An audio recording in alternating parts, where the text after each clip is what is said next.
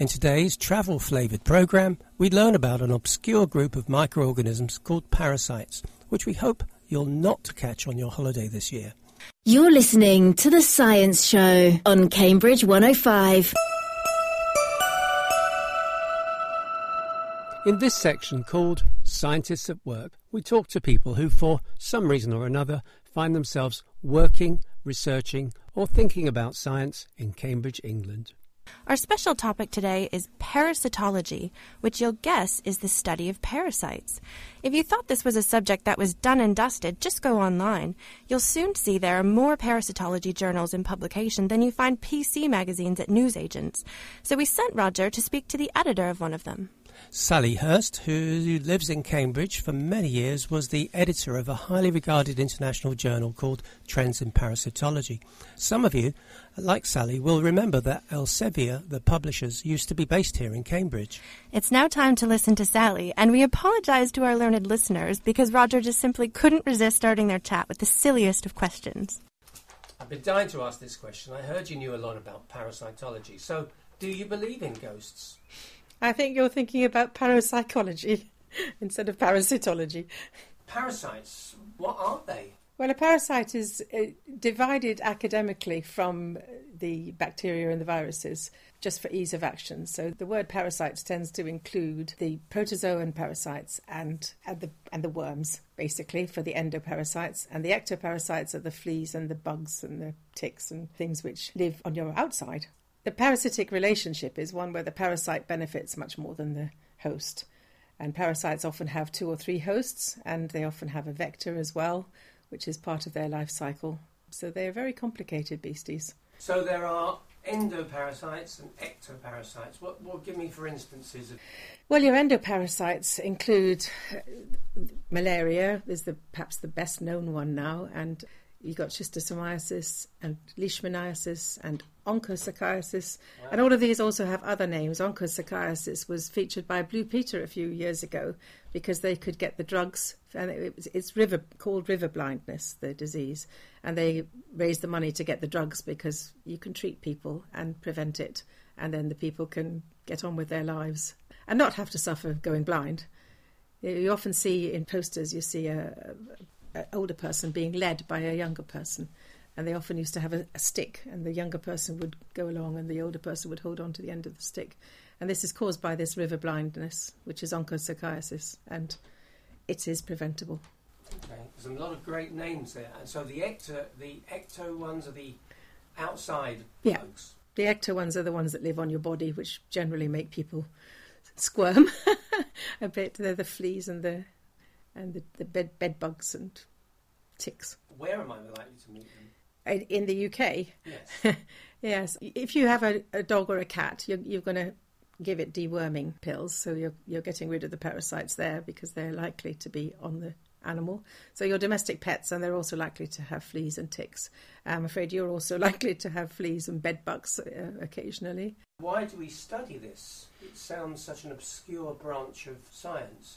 No, it's huge. It causes a major health care burden on the world, and as well as that, it causes a burden on the people who suffer the parasites. A lot of parasites don't kill you, they just debilitate you, and so you can't get on with your job. If you're a child, you can't go to school and get your education.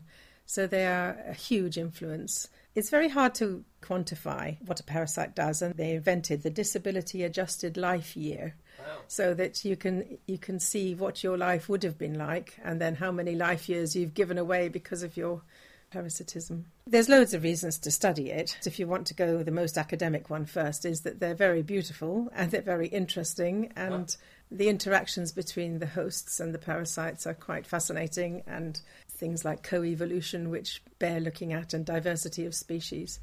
The very practical reason is that it does cause this major healthcare burden, which obviously people would like to alleviate, especially in developing countries. And maybe that's part of the problem, because the problem is the most severe in places where they live on less than $1 a day. So they can't even afford, even if you said you took this 75 cents medicine once a month, it will keep you clear of parasites. They can't even afford that. So you really are up against it and needing to find ways of funding as well as ways of realising the drug that might be the most effective. I mean, I imagine not just humans get affected. Yes, there's veterinary parasites as well, especially in the developing world. If your cow gets Nagana, you're in trouble, and your entire livelihood has gone because your cow has got a parasite. Would a sore throat count as me having a parasite? In general, no, because they've done this artificial split between bacteria and viruses. Although sore throat can be a symptom of some of the parasitic diseases. But in general, the viruses and the bacteria come under microbiology. And if I were to go on holiday, would that increase my chances of getting it? Oh, yes. So if you don't want to get schistosomiasis, you don't want to swim in rivers that are infected with the vector snails. And if you don't want to get malaria, you want to put DEET or some insect repellent on, or sleep under a mosquito net.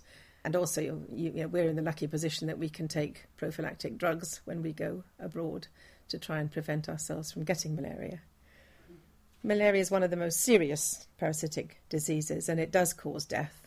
There are 4 species that infect human, and one of them does kill. When you see the statistics of a child dies every 30 seconds from malaria, this is the Plasmodium falciparum type of malaria.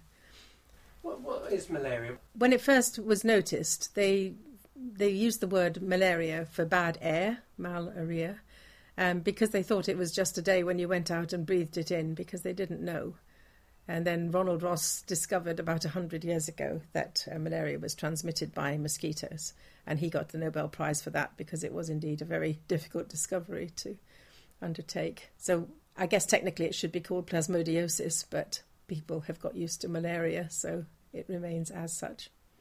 So it's as simple as being bitten by a mosquito? The mosquito certainly does support a vital part of the malaria life cycle. It isn't just a flying syringe. Mm-hmm. It isn't that it will go to you who's infected and suck up a malaria parasite and then take it on to the next person who isn't infected and sort of spit it out. The parasite does undergo transformation within the mosquito, so it takes it from its infected meal, and then the parasite undergoes this transformation, and then it gets delivered into the next uninfected human. In the 1950s, the Americans brought out stamps to celebrate the end of malaria, because they'd had a lot of DDT programs, and they'd really had a good old session at trying to get rid of it, and they thought they had succeeded, but I'm afraid they haven't. It's still, I think it's either the second or the third biggest killer in the whole world. So it does deserve a bit of respect, and still needs, we still always seem to be 10 years away from finding a vaccine for malaria or for finding the perfect treatment for malaria. But if you do go camping or you're near shallow water, then you really do need to watch out. Why is the shallow water important? Oh, because the mosquitoes breed in shallow water. They only need a puddle, really. Okay. So they're very efficient. Now, parasitology as a subject has a whole bunch of incredibly scary names. Yes. In general, parasitology has been talked about for ages, and people tend to think of it as almost as epidemiology, which is sort of, disease populations and very the macro end, I guess, of science.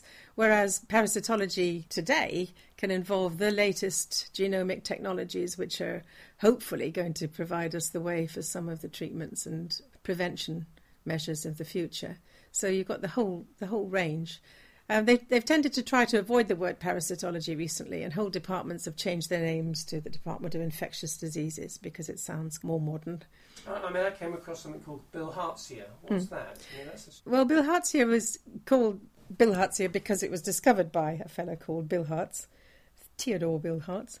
It's actually schistosomiasis, and it is quite prevalent and quite debilitating disease. That's the one that you don't want to swim in a snail-infected water because the cercaria will invade through your skin. And once the schistosome is inside you, it can stay there for 30 years, especially if it has a mate. They mate up for life and can live within a person for a long, long time. So often skin is the place that they get Yes, it's the biggest. I mean, the skin is your biggest organ, and it's the biggest target, I guess, in many ways. I mean, some of them you will get by what they call the fecal-oral route, which I won't go into, and others by eating meat that isn't cooked very well or fish that isn't cooked very well. So there's lots of ways that a parasite can invade.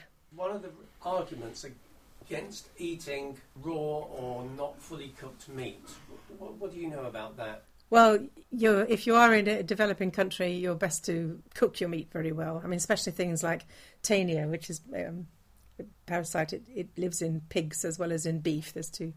And you can actually see it in the meat if it's there. You can see little cysts. But sometimes you can't even see it, so you don't know quite what to avoid. But a good way to avoid it is just to make sure the meat is cooked, because that'll kill the parasite. Okay, so parasites adapt. Oh yes, they're very, very adaptable. And they're very clever at hiding. Some parasites will have a reservoir species in which they stay. Mm-hmm. If they can't get into their proper host, they'll get into a reservoir host. In this country as well, you hear about when pregnant ladies are supposed to not touch cat litter. That's a parasite problem with this Toxocara. The cat is its main host, but it can cause damage in the human host as well. So sometimes parasites do have more than one host that they're quite happy in, and they can cause different damage in different hosts, and sometimes some hosts they don't cause any damage at all. Okay, excellent, thank you. So, Roger, what's the grossest, or from Sally's perspective, the most beautiful parasite you've ever had? I think for me it would probably be Giardia, a really unfun endoparasite I contracted in Costa Rica. Whoa, Chris, you were unlucky. You've my sympathies. But on the other hand, you did choose my favourite one. It's worth Googling for Giardia, the parasite. Under my microscope, it looked like a tribal mask with two eyes. It's not that rare. I'm told it's like the worst case of food poisoning you might have ever had. But right now, it's just after lunch. That's pretty much all for today's show. Scientists at Work is made by the Science Show team on Community Radio Cambridge 105.